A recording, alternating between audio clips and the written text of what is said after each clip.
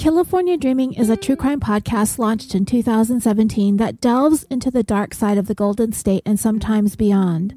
Born and raised in California, I not only cover the crimes that have fascinated me over the years, but the ones that have fascinated you as well. With a backlog of hundreds of episodes and bonuses and dozens more on Patreon, you'll have countless hours to binge. And with soothing music and a unique, quiet intensity, you might just be lulled to sleep. Almost every episode is over an hour long, ad-free, with no loud bursts of music or audio clips. California Dreaming is available on all your favorite directories, so hit subscribe and give it a try. It just might be your new go-to bedtime podcast.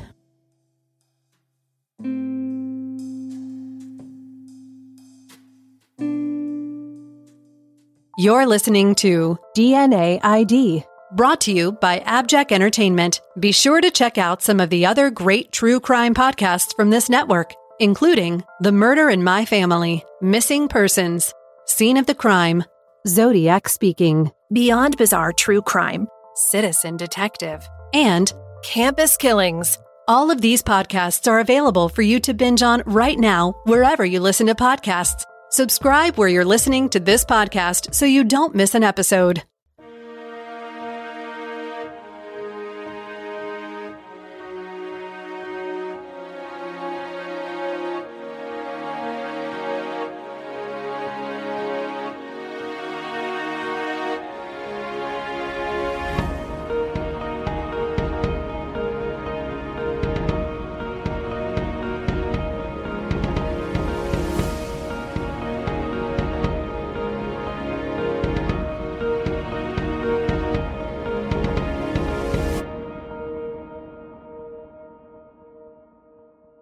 Episode 47, Janet Love.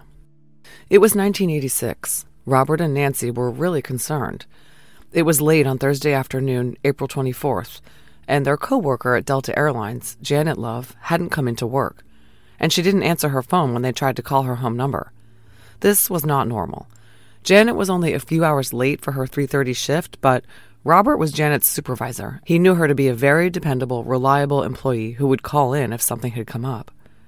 Nancy was a co-worker and good friend of Janet's, and knew her friend to be punctual and responsible. Something was wrong, they could feel it.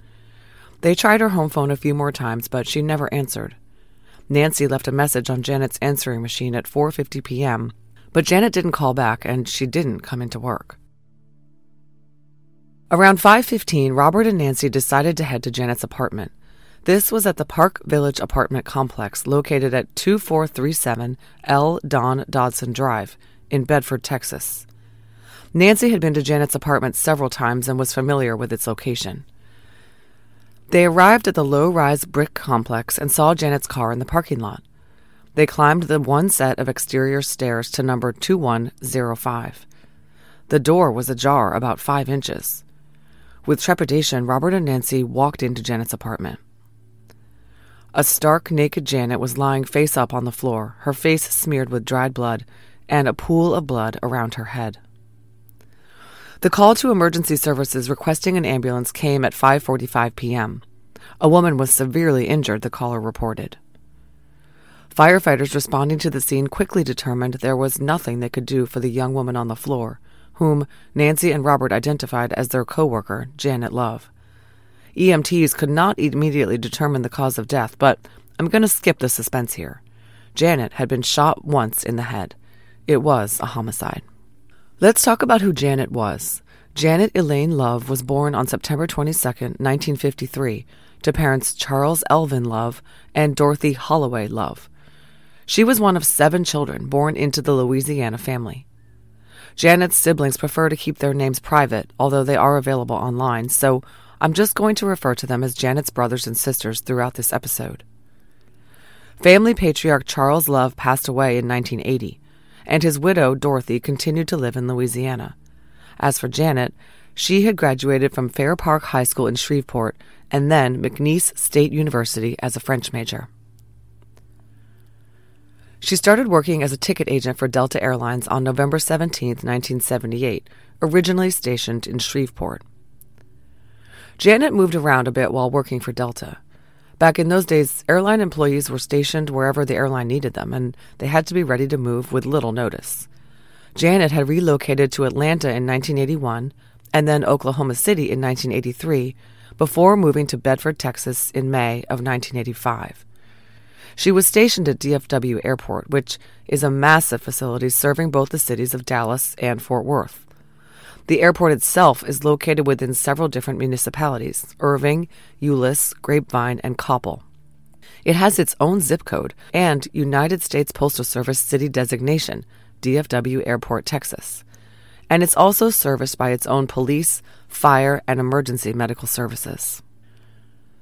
In her role as a ticket agent, Janet was one of the faces of Delta Airlines. Back in the 80s, would-be passengers had to either call the airline or go to an airport or airline ticket office in order to reserve, buy, or change airline tickets.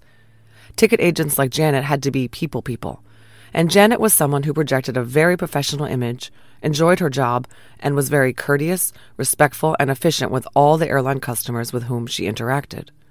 At work, her colleagues knew her to be a bit of a stickler for protocols, a consummate professional who set high standards for herself and her colleagues. Janet's exacting attitude toward work was somewhat mirrored in her personal life. Janet had high expectations of men, and she was a bit disillusioned with them. In short, she was unlucky in love, but she also refused to settle. At 32 years old, she probably considered herself of an advanced age for marriage. Remember, Janet was a child of the 50s, with all that decade symbolized: domestic bliss, white picket fences, suburbia. And she was a little bit bitter because she had almost been married, but her fiancé had called off the wedding before they got to the altar, leaving her feeling jilted and betrayed. She had never fully recovered. Her friend and assistant Lilia said that Janet was a bit disheartened by her failure to maintain a relationship, and she had the perception that her male coworkers considered her something of a man-hater. I'll address Janet's love life a little more later because that's largely where police looked for suspects. In her spare time, Janet liked to travel. Being an airline employee has its perks, and Janet liked to go places with her friends, almost exclusively coworkers from Delta. She had gone to San Diego over Easter with her friend Nancy, the one who found her, and she had just returned to Texas a week before her death after visiting family in Louisiana, where she stayed with her sister. In January, Janet and her coworker Terry had started attending a Bible study group at the North Richland Hills Baptist Church. Janet had only attended for 3 months or so before scaling back, though.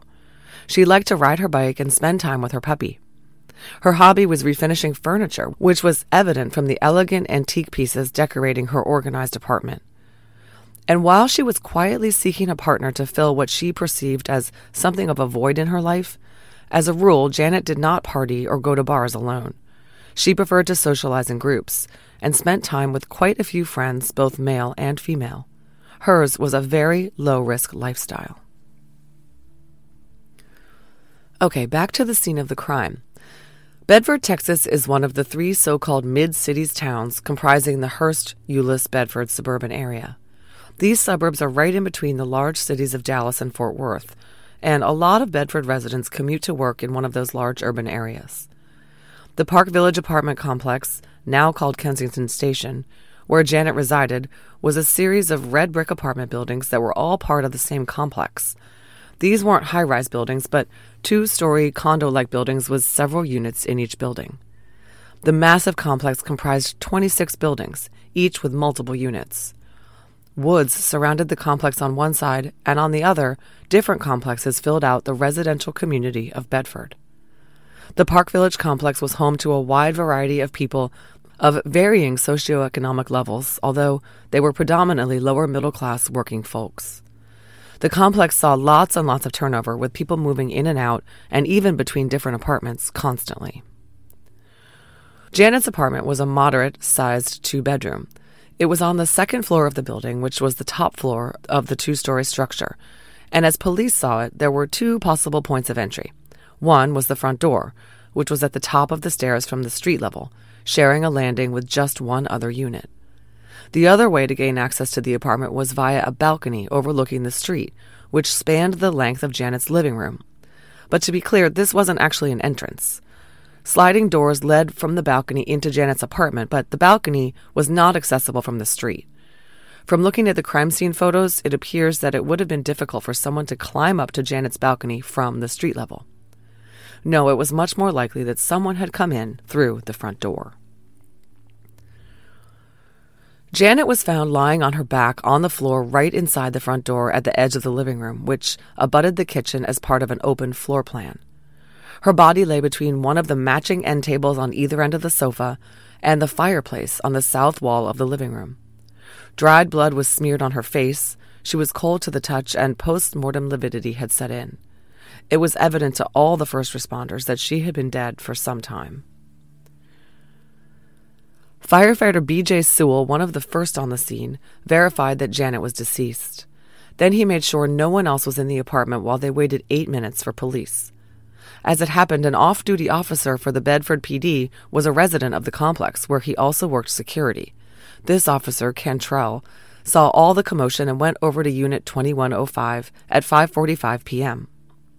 Firefighter Sewell and the EMTs told him that a woman was dead inside. Officer Cantrell observed the body and advised paramedics to treat the scene as a crime scene. In other words, take care to preserve any evidence. At that point, Bedford PD Corporal Smith and Officer Bowers arrived, and a crime scene tech was called in. Officers closed off the apartment to preserve the scene pending the CSI's arrival. Janet was left lying on the floor so CSIs could observe the scene as it was found.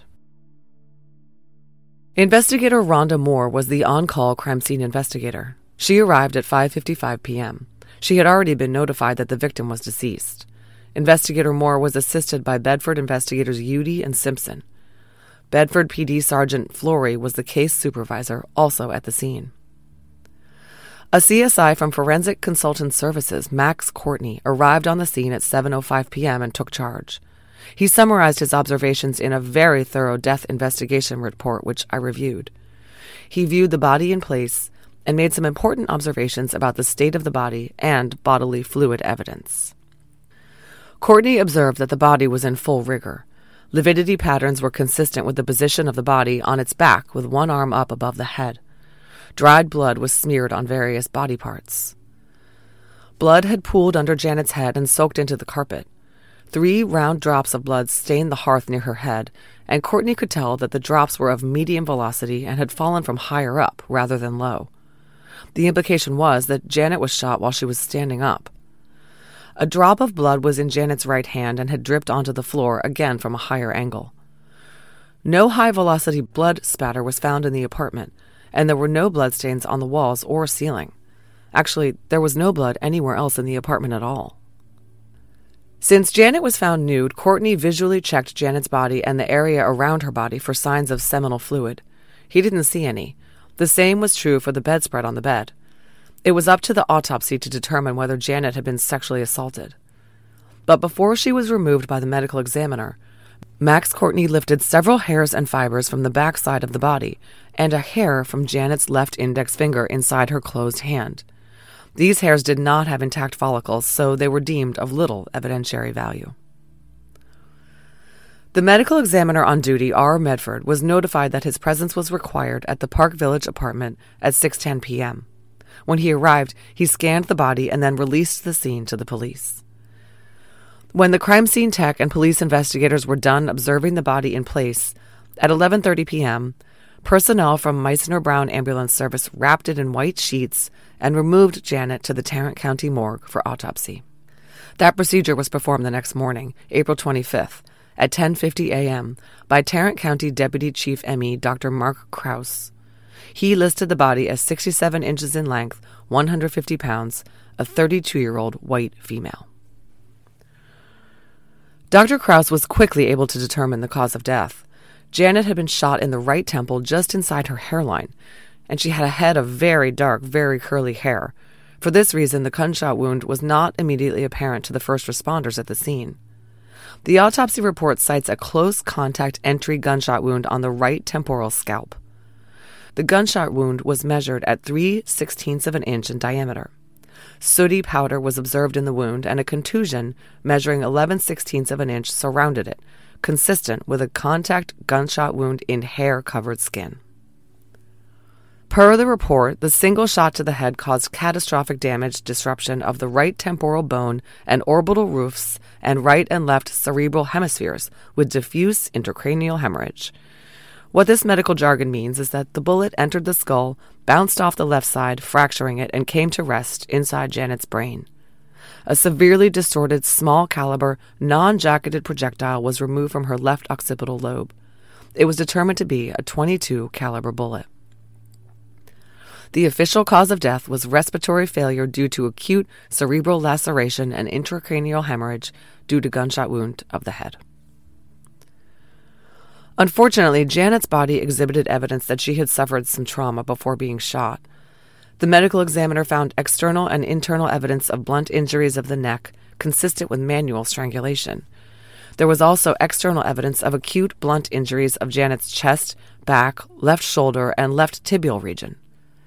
2 fresh contusions were evident on her chest near the clavicle and on her right breast, as well as on her tibia. Despite these injuries, Janet had no wounds or bruising to her hands or arms, indicating she had fought her attacker. Remember that Janet was found lying on the floor in her apartment, face up. Detectives in the case submitted the crime scene photos to a blood spatter expert named Judith Bunker. After reviewing the images and the autopsy report, Bunker concluded, based on the blood pooling around Janet's head and dried blood on her face, that the victim had likely been turned over after she was shot. Dr. Krause noted in his report that there was significant damage to Janet's genital area. We've seen in several cases incidents of sexual assault that left very little to no visible injuries to the female genitalia. That wasn't the case here. External and internal evidence indicated vaginal contusion, clitoral contusion, and mucosal lacerations of the perineum. The medical examiner concluded that Janet had been sexually assaulted prior to her death. UV light also revealed the presence of pale yellowish fluid in the vagina. Subsequent recovery of this fluid with a syringe and swabs revealed, quote, copious amounts of milky coagulated material estimated at 4 to 5 milliliters total volume, end quote. As we've learned over many previous episodes, large deposits of semen that have not flowed out of the vaginal opening strongly imply that the victim's death coincided with or was in very close temporal proximity to her death. Dr. Krause collected all this evidence in a sexual assault kit which, when tested, showed that sure enough, sperm was present.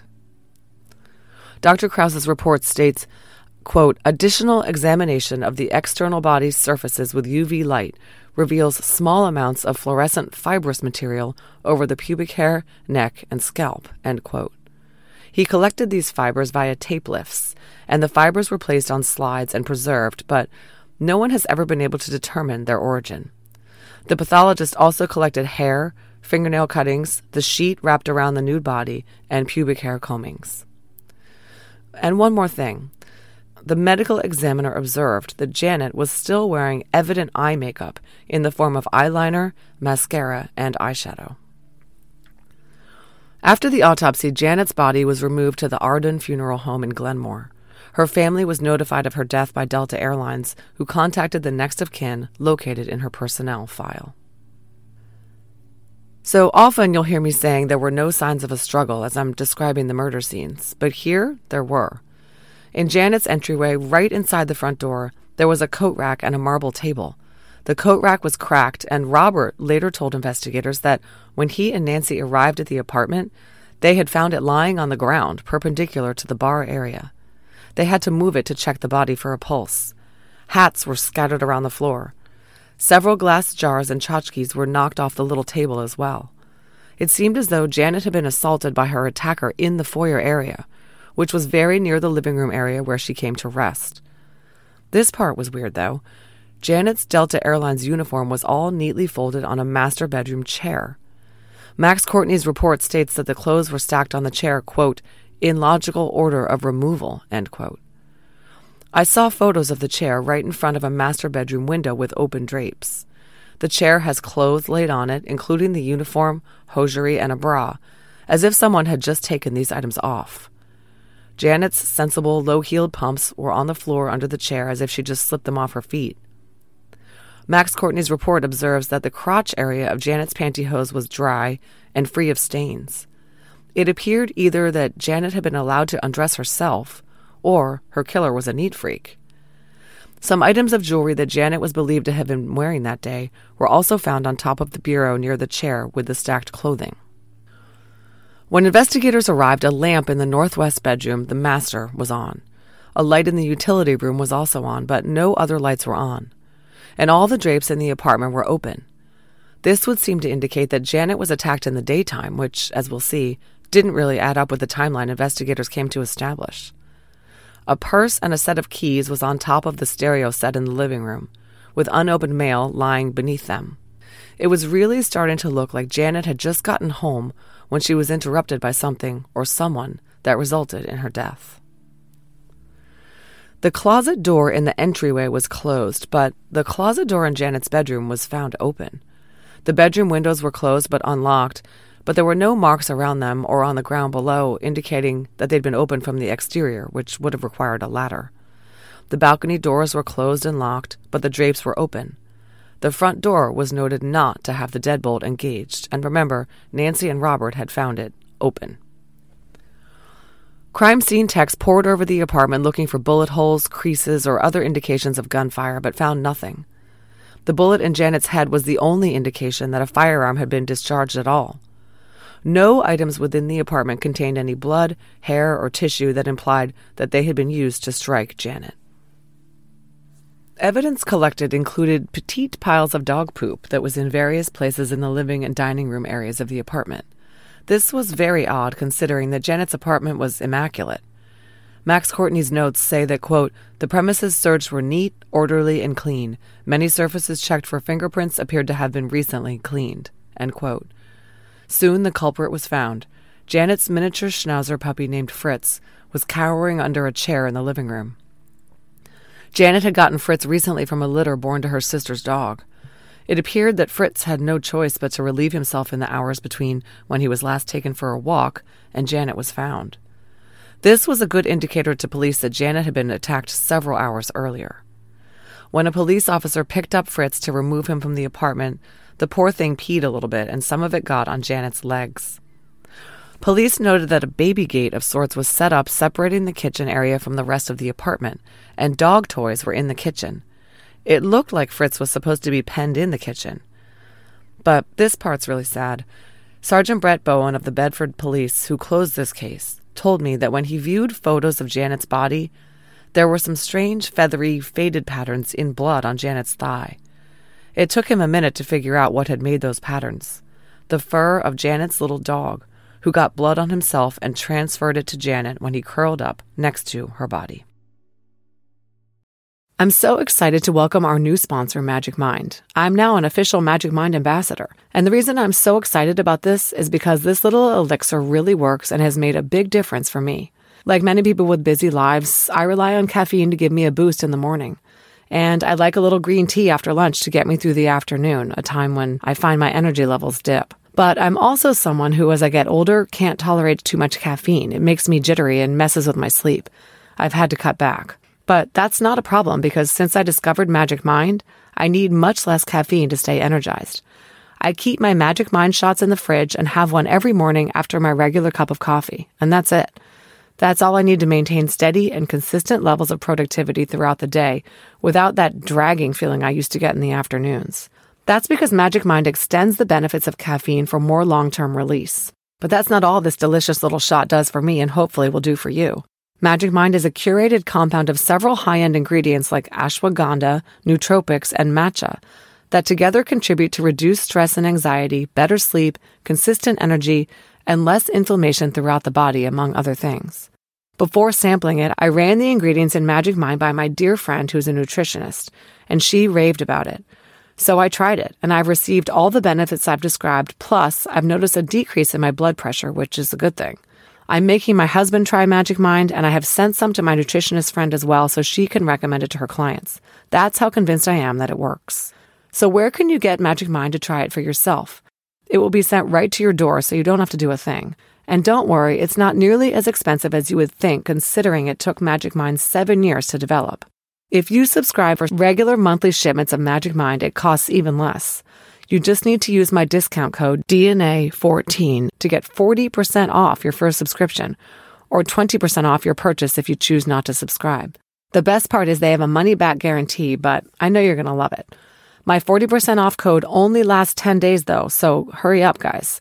Also, Magic Mind's new 14 Days of Magic program is a fun and exciting way to reap the benefits of the Magic Mind product and contribute to global positivity all at once. Film yourself throughout your 14-day Magic Mind journey and post your video mashup showing the benefits you've gained from using the product using the hashtag 14 Days of Magic.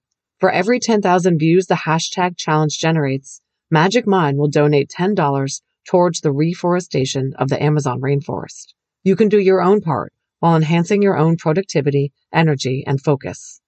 Don't forget to use the DNA ID promo code DNA14 to obtain your 14-day supply, or even better, subscribe for regular deliveries of Magic Mind. And watch the donations live on Instagram at Magic Mind on November 30th, 2022. Go to www.magicmind.co/DNA. Again, that's www.magicmind.co/DNA and enter the code DNA14. Given the neatness of the apartment, another aspect of the crime scene stood out to Sergeant Flory and Max Courtney when they went through the apartment. The bed in the guest room was neatly made, but the bed in the master bedroom, Janet's room, was in total disarray. Flory's report states that 2 pillows were removed from their shams, the bedspread was all messed up, throw pillows were tossed around, and the 2 empty shams lay on top of the bedspread near an Afghan which was drooping onto the floor. It was immediately apparent that Janet would not have arranged the bed in this fashion, and it told investigators that some kind of struggle or attack had gone down on the bed. Even if she'd been getting into bed when she was attacked, it was too disrupted to have been typical. Max Courtney collected several hairs off the bedspread and pillows and preserved them in evidence. And then, this is the weirdest part of all. Investigators eagerly collected a telephone answering machine that was in Janet's bedroom. This being 1986, the machine was the old kind where a mini cassette tape was inside, recording all the non-answered calls to the apartment. The machine itself was set to answer mode, which was further indication that Janet had just gotten home. People don't usually have their machine set to pick up when they're home to answer the phone. But that was the weird thing. There was no phone. The machine was connected to a phone cord, and an empty jack reflected just where the phone was supposed to go, but it was missing. The phone was never found in the apartment or anywhere else.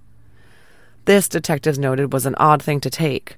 The answering machine would be far more likely to contain incriminating evidence. A phone was useless without its cord and was an odd trophy to say the least. But the killer had clearly deliberately removed the phone.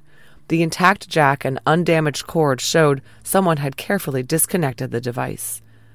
When Nancy and Robert, Janet's co-workers, went to call police after finding Janet, they had to ask a neighbor to use the phone since they couldn't find Janet's, even though Nancy knew it was always attached to the answering machine.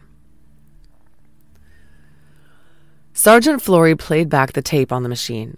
There was a message from Nancy at 4:50 p.m. that said, quote, "Janet, you're not at work. We're all very concerned about you. If you thought you had a day off, you weren't scheduled to be off. I've got permission to come look for you. If you come in the meantime, please call Phil and tell him where you're at." There were no other messages on the tape.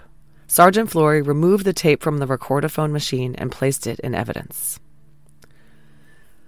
After all this other stuff was done, Max Courtney dusted the place for prints. He was thorough, sprinkling the black powder on every door, doorknob, and light switch, the toilet and vanity top, the mantel, the kitchen counter. 4 prints were found there, but no other identifiable prints were located. Then the floors in the apartment were observed under a special light to detect any footprints. None were found. The whole place was photographed inside and out to document the scene, and Courtney also prepared a 2-scale sketch of the entire apartment. They took note of what appeared to be a man's brown felt cowboy hat and photographed it in case the killer left it behind. Finally, the investigators examined the bedding, carpets, and clothing in the apartment with ultraviolet light looking for trace stains or fibers, but nothing unusual was found. Searches of the exterior of the apartment found no observable footprints and no ladder prints up to the balcony. The trash bins outside were nearly empty.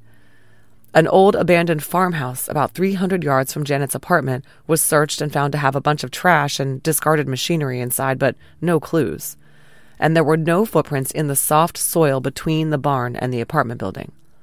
Whoever had come for Janet had not crossed the field north of her building. Instead, they'd almost certainly come from the parking lot. Speaking of the parking lot, Janet's Ford Escort was found parked in the lot right at the bottom of the stairs to her apartment. The doors were locked and no fingerprints were detected on the outside. The interior of the car was inspected as well, although the old police records I saw don't show whether the interior was dusted for prints. One of the first things investigators did was inquire in the complex leasing office as to who had master keys to the units. Since there was no forced entry to apartment 2105, and the prevailing theory was that someone had accessed it that night and or was waiting in the apartment for Janet to arrive home, this was a logical avenue of inquiry. 5 employees had keys, including a maintenance man whose name went on the list of people police wanted to talk to. Police also ran background checks on the complex employees as well. Investigators wrapped up their examination of the apartment and cleared the scene at 1:15 a.m. on Friday morning. They struck out looking for anything to indicate that Janet was into anything nefarious. No drugs or contraband were found. The apartment was sparkling. If it weren't for the blood around the victim lying on the floor, it would be very difficult to discern that a crime had taken place at all. Through conversations with Janet's friends and colleagues, investigators learned quite a lot about her everyday routine. Janet worked the 3:30 to 11:30 shift 5 days a week. On a typical workday, she would grab her mail from the complex's main office on the way out as she left for work around 2:30 p.m. She wore contact lenses and her Delta uniform to work. On the way home in the evenings, she habitually took her contact lenses out and put her glasses on before driving home. Sometimes she would stop at Skaggs Grocery to pick up some food on the way home, too. Typically, arriving home, she would put her purse and keys down and take a hot shower. Janet's friend Nancy said that Janet was very conscientious about security and would keep the door locked. She left the shades open during the day but would close them at night. But remember, all the shades in the apartment were found open. According to those who knew her best, although Janet typically did not wear underwear under her hosiery, she was absolutely not the type to walk around her apartment naked the way she'd been found, much less open the door for anyone naked. It was out of the question. She didn't sleep in the nude either. On Thursday, April 23rd, Janet had gone to work. She had an unremarkable day, eating an early dinner during her break. She finished up her usual shift, left DFW, and, police believed, drove directly home. She parked in front of her own unit in the complex parking lot and locked her car. She made it into the apartment. The question was, what happened after that? Police believe she was killed very shortly after she got home and that she was killed where she was found. This meshed with what the medical examiner was telling them, but it also worked with a window of time established by statements from some of Janet's neighbors. Sergeant Flory instructed investigators Schuessler and Denny to canvass the neighbors to see if they could find any witnesses. The 2 officers went door to door in Janet's building and also all the others in the complex to see if anyone had seen, heard, or noticed anything at all that could shed some light on what had happened. A neighbor named Heather D., who lived downstairs from Janet in Unit 1106, reported that she and her husband Dean were asleep on the night of Wednesday, April 23rd to Thursday the 24th. Loud screaming woke them up. This was at 12:25 a.m. Heather said there were 3 distinct, desperate screams calling for help. She and Dean listened for a while, but thereafter heard nothing, and so they went back to sleep. Another neighbor named Judy T., who lived in apartment 2106 in the adjacent building behind Janet, reported that sometime between 12:15 and 12:30 a.m. on Wednesday night, Thursday morning, she heard struggling and screaming and a sound like something pounding on the walls, but she wasn't sure where the noises were coming from. A Terry D., resident of 2433 L. Don Dodson Drive number 2097, in yet another building in the complex, came into the complex office the next morning and reported something. His apartment was about 100 yards from Janet's, and he said around 12:30 in the morning on the 24th, he was on his landing when he heard a muffled gunshot. He guessed it was a caliber larger than a .22, and it sounded as though it came from indoors. Okay, so really, Screams, thuds, calls for help, shots, and no one's going to call the police? The Bedford police station was literally right down the street, a 1-minute drive down L. Don Dodson Drive. If these neighbors had called 911 at the first disturbing and very unusual noises, the chances are wailing sirens could have deterred the shooter, and Janet might still be alive. I felt a little better when I read some 2001 comments by then lead investigator Bill Pond.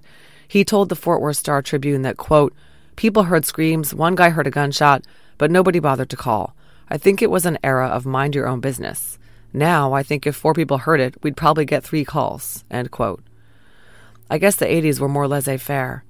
I hope Pond is right and the bystander effect has greatly diminished. Anyway, the reports by the neighbors were helpful at establishing what time the attack on Janet went down, but no one could add any details about hearing a man's voice or seeing anyone entering the building or fleeing the scene. A UPS delivery driver named Roger Lewis told police he had delivered a package to the apartment next to Nancy's at 10:15 a.m. on the 24th, the Thursday.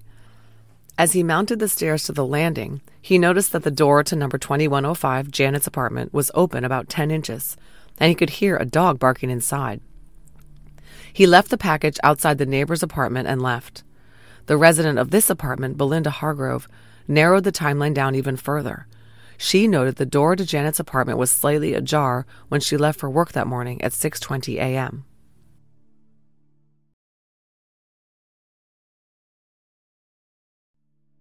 So let's review the timeline fleshed out by interviews with some of Janet's colleagues of Janet's last few hours on Wednesday night, April 23rd. Janet's coworker Phil had worked with Janet on the last day of her life. He said she was in a great mood that day. He told police that he, Janet, a guy named Brian M., and a couple of other Delta employees all left DFW together just after 11:30 p.m., and they rode the AirTrans to the employee parking lot. Phil hadn't actually seen Janet get to her car, though. Brian M. also said that Janet was in a good mood, but he didn't see her get to her car either. The last person seen talking to Janet at the airport was an Eric E., who walked with Janet to the far parking lot to find their cars. Police spoke with Eric, who told them that he had not actually witnessed Janet getting into her car. They walked together and then separated and went to their separate vehicles. No one, it seemed, had actually seen Janet get safely to her automobile. The AirTrans ride from DFW to the employee lot took plus or minus 20 minutes. It was a 15-minute drive from the parking lot to Janet's apartment complex. This puts the time when Janet would have arrived home at just about 5 minutes after midnight, maybe 12:10. She parked and went inside. Neighbors heard the distressing sounds around 12:30 a.m., which are believed to be the time her attack occurred. This left a very small window of time between her arrival home and the assailant's assault. What this meant was there were just a few options for what had happened to Janet. 1, she brought someone she knew home with her, an argument ensued, and she was killed. 2, someone she knew came over after she was already home, and ditto, an argument, and Janet was shot. 3, Janet was abducted as she left work and forced to drive home, where she was assaulted and shot. 4, Janet was home alone when someone broke in or was waiting for her just outside the apartment when she arrived and she was killed. This last option was terrifying, of course, because it meant that someone was almost certainly watching her, knew her routine, and patiently awaited her arrival home. In this scenario, Janet unlocked her front door, and the attacker hiding somewhere in the shadows of the landing pounced, resulting in the knocked-over coat rack and hallway decor. But it seems unlikely that if this were the case, Janet would have set her mail, purse, and keys down on the stereo. She probably would have dropped them or left them right in the entranceway on the table. And that raised the possibility of another, even more frightening scenario, the one that investigators believe actually happened. The phone being missing is one of the puzzling aspects of this case. The investigators quickly came to suspect that it was much more than just a unique trophy taken by the killer as a memento of Janet. Yes, the guy took it with him when he left the apartment. But what if the removal of the phone was a strategic move? What if the killer had unplugged and hidden the phone to prevent Janet from using it to call for help? What that implied was it was probable that he was in the apartment when she arrived home. Because if he waylaid her outside her door, he would not need to remove the phone. He would likely have subdued Janet with the gun or with threats, intimidation, or incapacitation, and she would have had no chance to grab the phone all the way in the bedroom and dial 911. The fact that he did remove the phone seemed to point to a plan and an entry into the apartment that preceded Janet's. Sergeant Bowen and I discussed Janet's case at length. We looked at the crime scene photos, which helped inform his personal theory about what happened. It was Janet's habit to walk her dog nightly when she returned home from work. Fritz, still a puppy, had been cooped up in the apartment for hours by then, and was no doubt eager for an outdoor romp. So Janet came in, dropped her mail, keys, and purse on the stereo, and put Fritz's leash on and went back out the door and down the stairs to the grassy area near the parking lot. When she did this, she didn't lock the door. Who would? She was probably outside for just a few minutes. She felt she was safe with Fritz, who would bark if anyone approached, and no one was around anyway, since it was past midnight on a weekday. While Janet was outside, the killer slipped up the stairs and in the unlocked door. He had been watching Janet and was familiar with her routine. Remember I talked about the chair in Janet's bedroom, the one that had her Delta uniform laid on it? That chair was directly in front of a window, which overlooked a large wooded area behind the apartment complex. When Janet was found, the drapes were open. It appears that Janet's nightly routine of undressing after work involved possibly shedding her clothes right in front of that window, which she believed was viewable by no one, since it was just woods out there. But someone, Sergeant Bowen believes, was out there, watching. So while Janet and Fritz were doing their business, the killer was lurking in the shadows somewhere, perhaps behind a parked car or under the stairway to the second floor. The whole area was reportedly very poorly lit by only one light from across the street. With Janet's door unlocked, he stealthily slipped inside, unplugged the phone, and disappeared into the closet in Janet's bedroom. When she returned from her walk, she came into the bedroom to take her customary shower. She undressed, laying her things on the chair. She took off her jewelry and put it on the dresser. But remember that Janet was found with her eye makeup still pristine, as it would have been before her shower that night. When she was nude and preparing to enter the ensuite bathroom, the killer emerged from the closet, and you know the rest. Given this scenario, I wondered how the killer, lurking inside the apartment, kept Fritz from barking. Schnauzers are barky dogs. Shout out to my childhood miniature schnauzer, Rip Raisin. They will bark nonstop at strangers. Yet only the UPS driver at 10 a.m. the next day reported hearing a dog barking from Janet's apartment. Did Janet maybe leave Fritz penned in the kitchen behind the gate when she went to shower, and the dog didn't witness the attack? Was Fritz so frightened that he just hid? Or, police wondered, was it possible that the killer was someone familiar to the dog? Or both? It was all a mystery. A memorial service for Janet was held at First Baptist Church in Grapevine on Tuesday, April 29th. It was somber. Most of the people in attendance were Janet's colleagues, about 70 to 80 of them. Bedford police investigators Flory, Udy, Moore, and Denny also attended, scoping out the crowd for any unusual or suspicious behavior, noting the license plates of attendees, and copying the guest book. Janet's family held a more personal service for her at home in Louisiana on April 27th. She was buried at Alexandria Memorial Gardens in Oakdale. Fritz was given a happy forever home with one of Janet's brothers. On April 30th, the media reported that police had no suspects and no leads in the case.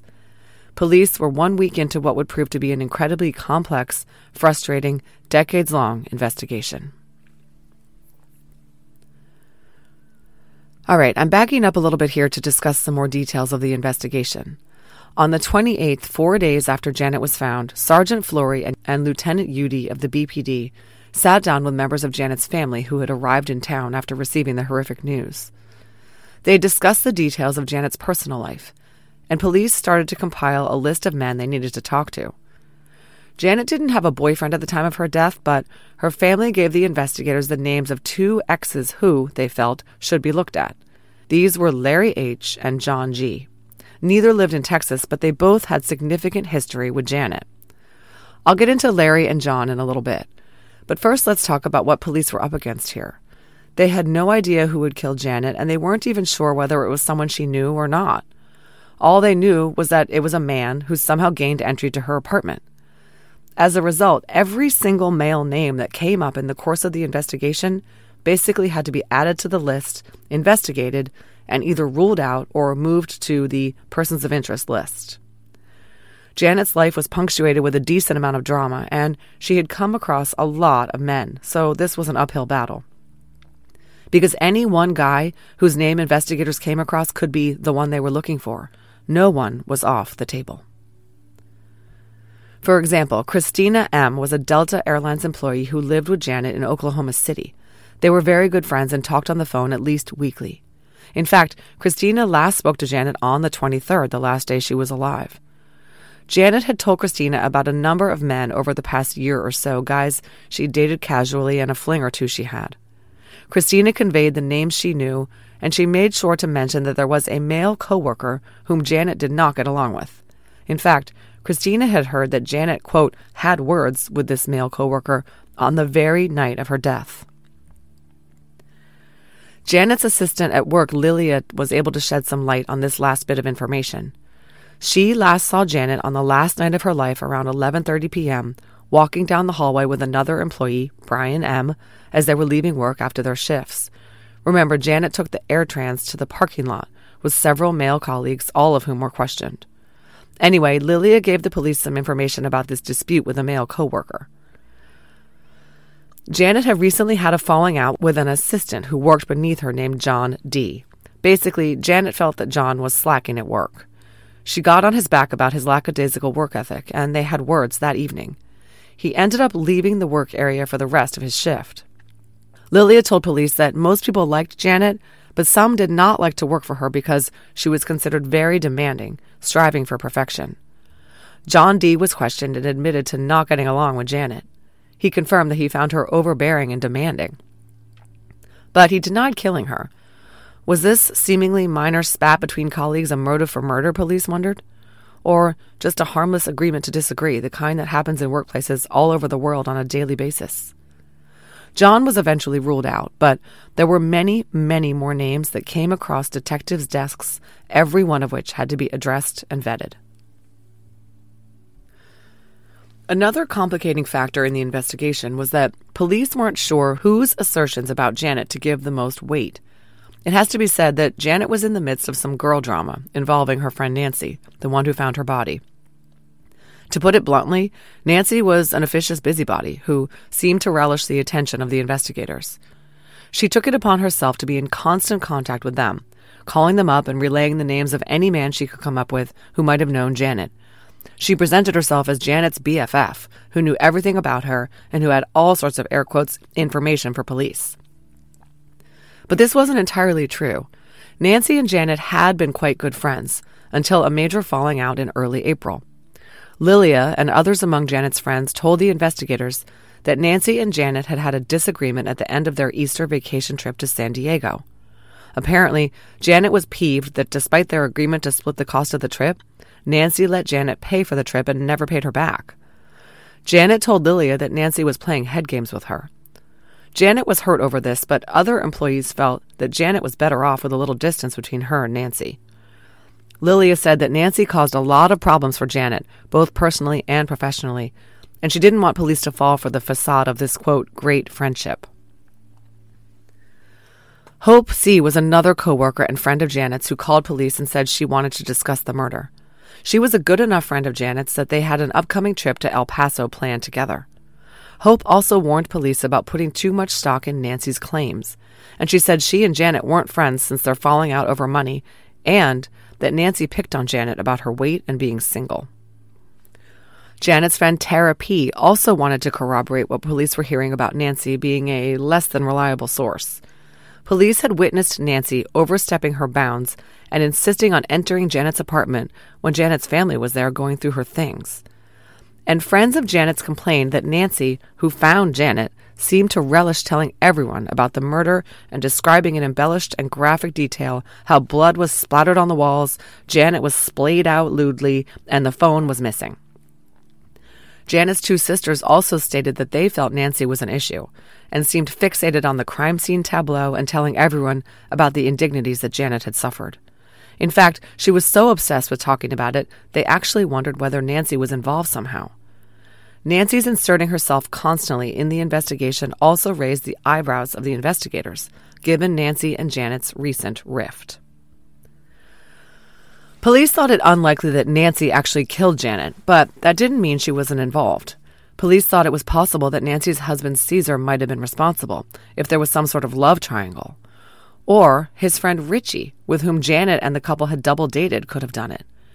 Janet initially really liked Richie, and the two had enjoyed a brief time together. But then she ended up rejecting him because she said he drank too much. Police ran background checks on these two men, and Nancy's husband was questioned, which Nancy was so upset about that she complained of being targeted by investigators. Meanwhile, she was the one putting herself in the crosshairs. Anyway, both Caesar and Richie were ruled out when they were determined to be out of state on the night of the murder, but for a while it was quite a sordid saga for police to try to unravel. There was a lot of drama within the airline employee ranks. And furthermore, right after the murder, Delta coincidentally relocated a bunch of the employees assigned to DFW, and they scattered to other airports all over the country. For obvious reasons, this impeded investigators' ability to follow up with many of Janet's colleagues who might have had important information. On May 2nd, Max Courtney of Forensic Consultant Services contacted the Bedford police with the results of his ballistics analysis of the .22 caliber bullet removed from Janet's head.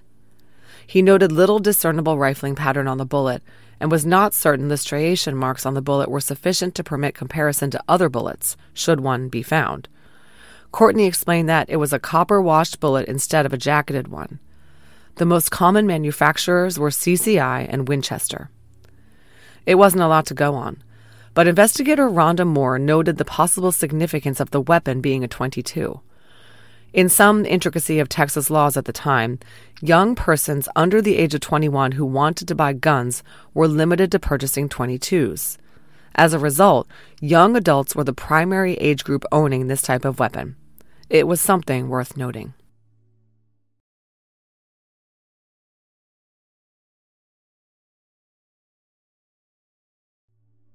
Various papers and materials were collected at Janet's apartment that police thought looked as though they might be helpful. One of these was a pamphlet for a slightly more upscale apartment building down the street called the Arbors of Bedford. It was printed on March 31st, just weeks before Janet's death. Someone had jotted rent payments down on the pamphlet, indicating that perhaps Janet was contemplating moving. If so, why? This is total speculation, but given what we'll learn about the numbers of creepy guys inhabiting her apartment complex, I would not be surprised if Janet wanted a change of venue. Unfortunately, the leasing agent at the Arbors did not recall talking to Janet, and as far as we know, she never told anyone that she was considering relocating, so this will remain firmly in the speculative realm. One of Janet's brothers contacted the Bedford police investigators about a vision his daughter, whose first initial is D, Janet's niece, had of the murder. In her visualization of the crime, two men were involved. One stood and watched, while the other killed Janet. Dee said she believed that Janet knew her assailant and was possibly emotionally involved with him. The man she saw was a white male, approximately 35 years old and 6 feet tall with a square build. He had wavy brown hair and a full beard and mustache. Dee underwent hypnosis and worked with a sketch artist through the Louisiana State Police to create a composite sketch of the man she saw. The image of the man Dee believed killed Janet was very, very specific. Investigators gave a lot more credence to this vision than I would have anticipated. But I guess they weren't in a position to dismiss any leads, however incredible. And as it turned out decades later, the sketch prepared of the man Dee believed had killed Janet actually very closely resembled the man who actually did kill Janet, compared to photos of him at the time. And although she'd never been at Janet's apartment, Dee described it accurately. I'm a skeptic of these types of visions, but I saw the sketch and a photo of the killer side by side, and the resemblance is eerie. I don't have an explanation. A letter from the FBI's Criminal Profiling Unit to the Bedford Police Department dated February 12, 1987, lays out a criminal personality profile prepared in Janet's case. The profiler says the attack on Janet was sexually motivated and it was not a robbery gone bad. He or she states that given Janet's low-risk lifestyle, quote, some familiarity existed between this victim and her assailant, end quote. The profiler elaborated that this did not mean that the killer was someone Janet knew. Quote, since the victim arrived home late sometime after midnight, we find it difficult to accept the fact that a total stranger just happened upon the victim while she was out walking the dog. What they meant was someone was watching her. Quote, it's highly likely that an unknown assailant may have entered the residence while the victim was outside. In summary, we suspect the assailant knew the routine of the victim, and such knowledge was gained by his familiarity with the neighborhood. This familiarity may have been obtained by his employment or his residence within the area. It's further indicated the assailant felt very confident and comfortable in the neighborhood, end quote. Okay, let's take a look at some actual suspects. And in order to do that, we have to first take a look at Janet's love life. Janet had been engaged back in Shreveport to a guy named John G. The two had made all their wedding plans when John pulled the plug, telling Janet he wasn't ready to be married. Janet's family didn't care for John, feeling that he was not fiscally responsible and was immature, which clearly he was, since he let things with Janet get so far before he chickened out. But Nancy, Janet's friend and somewhat controversial coworker whom we've discussed at length, told investigators that Janet never got over John, and more importantly, that the two were in touch. Not only in touch, but in physical touch. About 3 months before her violent murder, Janet traveled to Baton Rouge to visit John, where he was living when she was killed. Nancy said that Janet had hopes that they would get back together, and that when she returned to Bedford, she feared she might be pregnant. She wasn't, but she also wasn't re-engaged to John. Janet confided in many other female friends about her continuing saga with John. Her friend Christina said that Janet talked to him just 3 weeks before her death. Others detailed the on-again, off-again nature of the relationship. Janet's sister said that Janet was in regular contact with John, and the relationship was stormy. It sounds to me like he was enjoying keeping her dangling. Anyway, after hearing all this from multiple friends and family members of Janet's about her fraught relationship with John and how they were still in close contact, even though John lived in Baton Rouge, one of the first things Sergeant Flory did was request DFW police to check whether John had been ticketed on any flights into or out of that airport in recent days. The answer was no, but it was a very doable 6.5-hour drive between the two towns, so that didn't mean that much. They ran a background check on John and reached out to the sheriff's department in Spring Hill, Louisiana, asking them to quietly look into whether John was accounted for on the night of April 23rd to 24th. The chief of the Spring Hill, Louisiana Police Department called and reported that he finally sat down with John on May 22nd. When he informed John of the purpose of the interview, he could tell from John's reaction that the news of Janet's death was revelatory and shocking to John. From Sergeant Flory's report, quote, he broke down and started crying and claimed he knew nothing of the murder until that point. Louisiana investigators believed him, and John was backburnered. Then there was another long-term relationship Janet had had with a Larry H. Janet had dated him for a time back in Shreveport, even though he lived in Memphis. They met as he traveled through the airport. He told her he had been a bodyguard for Elvis Presley. But actually, he was married and had a woman in every port. Larry deceived Janet for 2 years about his marital status. He reportedly made threats to Janet that if she dated anyone else, he would take care of them. He claimed to be mafia and had connections who would take care of the problem. Larry was impossible for investigators to track down as he was a traveling salesman. He remained on the back burner list of possible suspects who were viable but not compelling because the two were no longer in touch and he didn't live in the area. Janet had also had a several months long intimate relationship with a colleague, Merle C., that had fizzled out prior to her death, but he was never formally interviewed in 1986. This even though he gave a eulogy at her Texas memorial service and even attended the more personal family service in Louisiana. He was newly divorced and not ready for commitment, as Janet was. Merle, too, remained on the list. Investigators discovered that Janet had recently taken active steps to try to meet more men. Janet, who admitted to confidants that she was lonely, had taken the plunge to join a dating service. This was called the $1 Million Club, and while it didn't cost $1 million to be a member, it did cost $1,250 for a 1-year membership, which was a good chunk of change back then. Before the era of online dating like we have today, singles looking for matchmakers relied on clubs who would help them find compatible partners. Presumably, the high cost of this club would weed out the riffraff, and Janet felt she was more likely to meet quality candidates. The way it worked was each member would record a video about themselves and put it in the club's central library. Then they could view videos of dating candidates.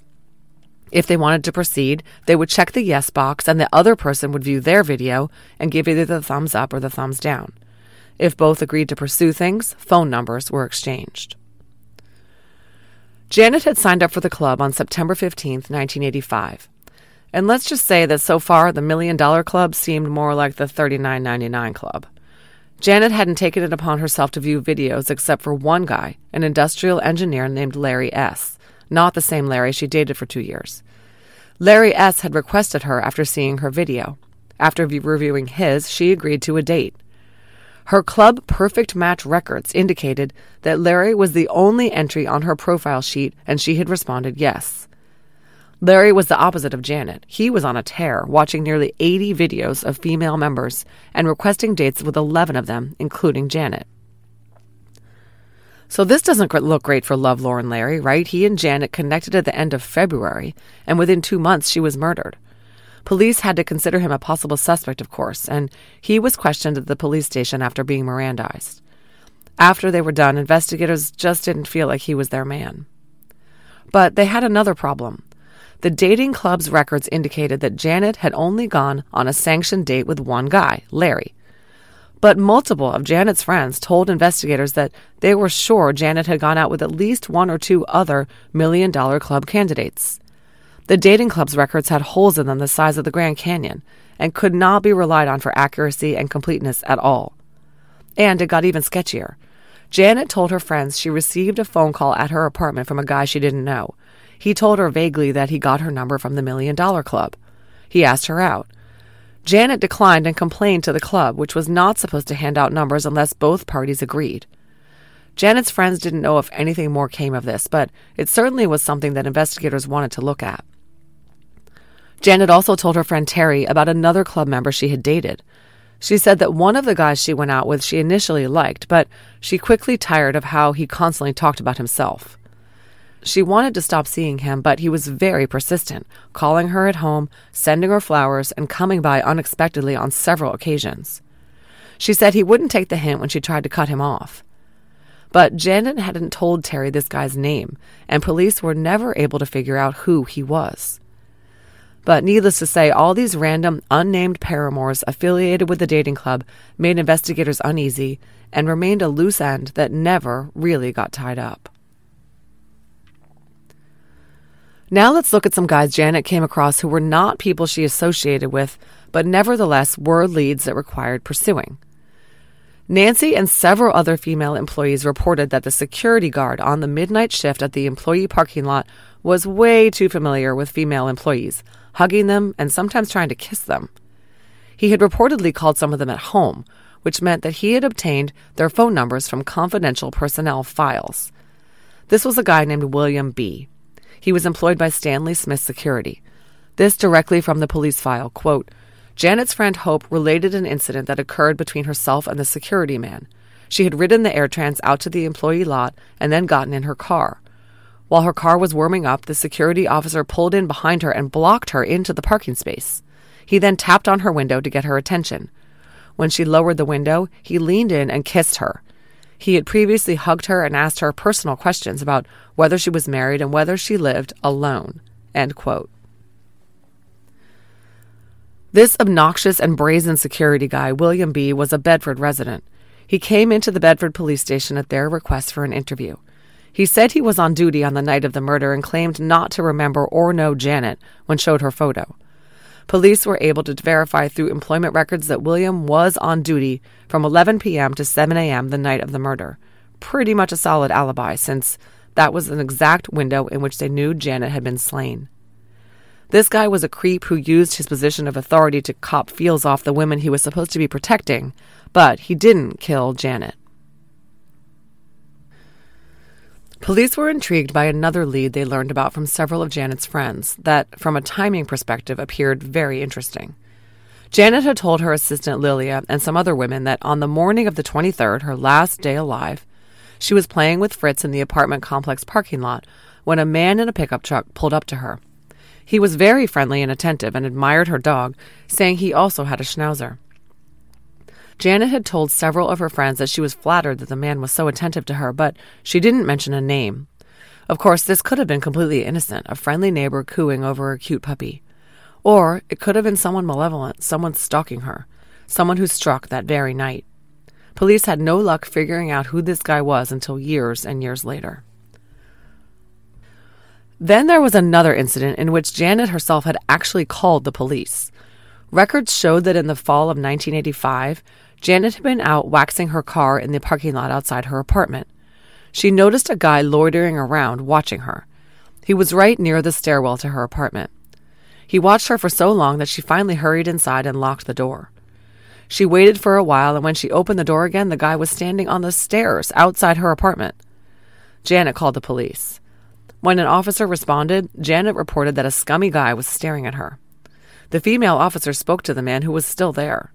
He told her he was waiting for a friend to return home so he could borrow a bike. Janet was very shaken up by this creep staring at her right outside her house, and she described the incident in detail to several friends and colleagues. One of these, a male coworker named Patrick, said he walked with Janet to her car in the employee lot that night and suggested that she buy a gun for self-protection. Janet responded that she was petrified of guns, making the manner of her death all the more tragic. Needless to say, the Bedford police quickly dug up this incident report. It revealed that the name of the man the officer spoke to outside Janet's apartment was Dino M. Officer L. Howard had spoken to him on September 6, 1985 at 11:30 a.m. outside Janet's apartment, and he said he worked for American Airlines. It seems likely that his story about the bike was a lie because old Dino had a record. He had been contacted by patrol officers at least twice in 1985 for prowling around various residential areas in Bedford. Part of his criminal history is redacted, so I can't see it, but he had several arrests. And when he was creeping on Janet, Dino resided at the Arbors of Bedford apartments on Bedford Road, the same complex for which Janet had the rental pamphlet found in her apartment. So Bedford police wanted to talk to Dino. They learned that he and his female partner had moved out in August of 1985, leaving no forwarding address. It turned out they had moved to Nashville at some point, and Dino was on probation there for drug charges. On the morning of April 24th, the day Janet was found, Dino had called his Nashville parole officer to check in after receiving a letter from the PO at his Nashville address. Investigators got comfortable that Dino was actually in Nashville when Janet was killed, and he was crossed off the list. Sergeant Bowen told me that there was an overwhelming number of shady characters residing in Janet's large apartment complex at the time of her murder. Police had their hands very full, overflowing, in trying to talk to every one of them. They canvassed every apartment in the Park Village complex, which was no small task, given the sheer volume of apartments. Police made a concerted effort to speak to every resident, at times returning again and again to a particular unit until they were able to make contact with someone. There's a list in the police file of each apartment number and the resident's name and a checkmark indicating they were talked to. They ran background checks on neighbors who were of interest, and sometimes the follow-up was completed only years later. For example, there was a guy who lived with his mom in the building next to Janet who had missed work on the days surrounding the murder and admitted to police that he'd seen Janet on a number of occasions. This was James M. He didn't really have an alibi, but remember that name. It will come up again later. There was also a neighbor guy who had an outstanding warrant for aggravated sexual assault of a child. After Janet was killed, officers served a felony warrant on him at his job site in Fort Worth. He immediately acted suspicious, volunteering, quote, "I didn't murder that girl. I didn't know nothing about it." Then there was Park Village Apartments resident Randall Justin Gallagher. He was out on bail when Janet was killed, but ended up receiving a 75-year sentence for attempted capital murder. This for a 1991 pistol whipping of a female victim outside a nightclub. He also was a suspect in a Bedford murder that same night. Then there was a guy who was technically not a neighbor because he lived in a different complex down the street. But police learned that 1 week after Janet was slain, he'd been arrested for an alleged middle-of-the-night attempted burglary into a nearby apartment. And this guy had access to a .22 caliber revolver owned by his girlfriend. This directly from the police report, quote, "When asked for reasons that someone would break in homes, this suspect advised to either, quote, steal something or, quote, kill someone. It was noted that he was extremely nervous during the interview. He asked for his attorney and the interview ended." So this guy put himself squarely on the suspect list until Max Courtney examined his .22 to see if any trace residue indicated it had recently been fired, and it had not. Okay, so that gives listeners a flavor for the type of people living in Janet's complex or nearby, and explains how police had their work cut out for them following up on all the neighbor angles. But there were also plenty of other suspects, as we shall see.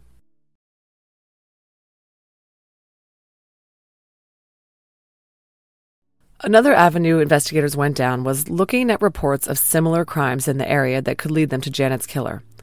And they found one that also took place in 1986. This was an unsolved sexual assault that happened on Central Drive, just a half mile from Janet's place. The female victim was approached from behind while climbing the stairs to her apartment. The bearded white male suspect forced her inside with a knife.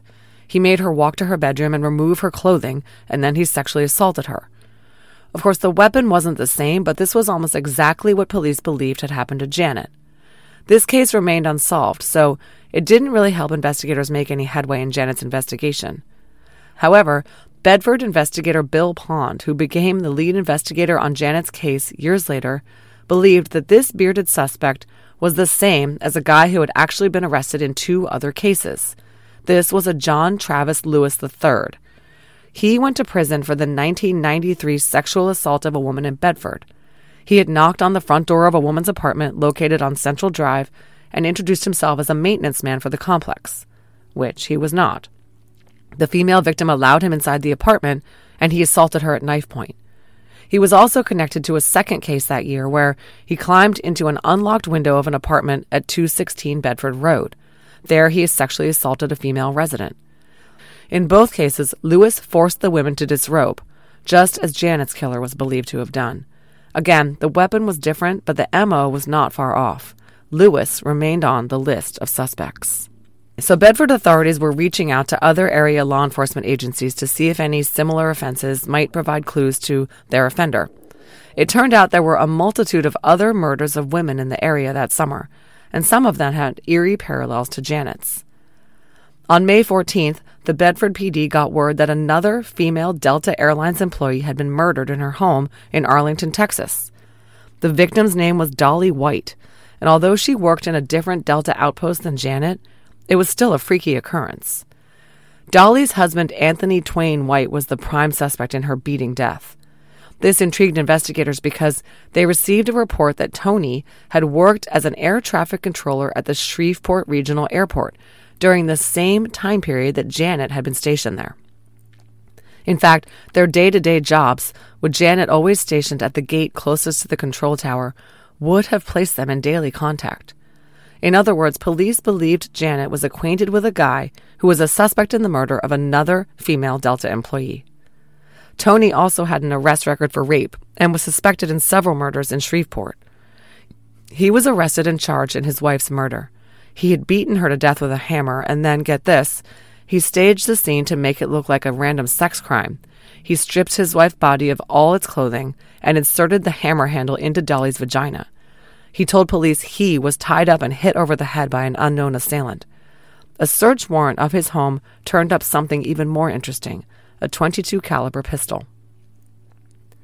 Tony ended up being convicted in Dolly's slaying, but it turned out he had worked at the Shreveport Regional Airport in the tower from January of 1983 to May 1985. He didn't actually overlap with Janet at all, as she wasn't stationed there during that time period. There was zero indication they knew each other after all. And a test bullet fired from Tony White's .22 was compared, and it wasn't a match. He was crossed off. The whole thing was just a sad coincidence. Another crime was a few years old but was theorized to possibly be connected to Janet's. On February 13th, 1981, a 31-year-old white female flight attendant for Braniff Airlines out of DFW was murdered in her apartment in Grapevine, about 10 minutes away from Janet. Her name was Beverly Bruneau. She was strangled and her body found in the living room in the same position as Janet. And, as in Janet's case, there was no forced entry to her apartment, nor was there a robbery. Beverly led a low-risk lifestyle and was well-liked by everyone. The odd thing was that the autopsy detected no signs of sexual assault. Police worked to see if there was any possible link between Janet's and Beverly's cases, but were unable to do so. By the way, Beverly's case remains unsolved. So, as listeners can hear, there was a burst of frantic investigative activity in this case at the outset, and they worked it hard. But Sergeant Bowen tells me now that the case went dormant quicker than it would have today. It appeared eminently solvable at first blush, but that turned out not to be the case. After hitting brick wall after brick wall, rookie investigator Rhonda Moore took the brunt of the criticism for the case remaining unsolved, even though, of course, this was not due to any shortcoming of hers. She ended up leaving the Bedford Police Department soon afterwards, and Janet's case stalled. This is the end of Part 1 of the case of Janet Love. Part 2 is available for you to download right now.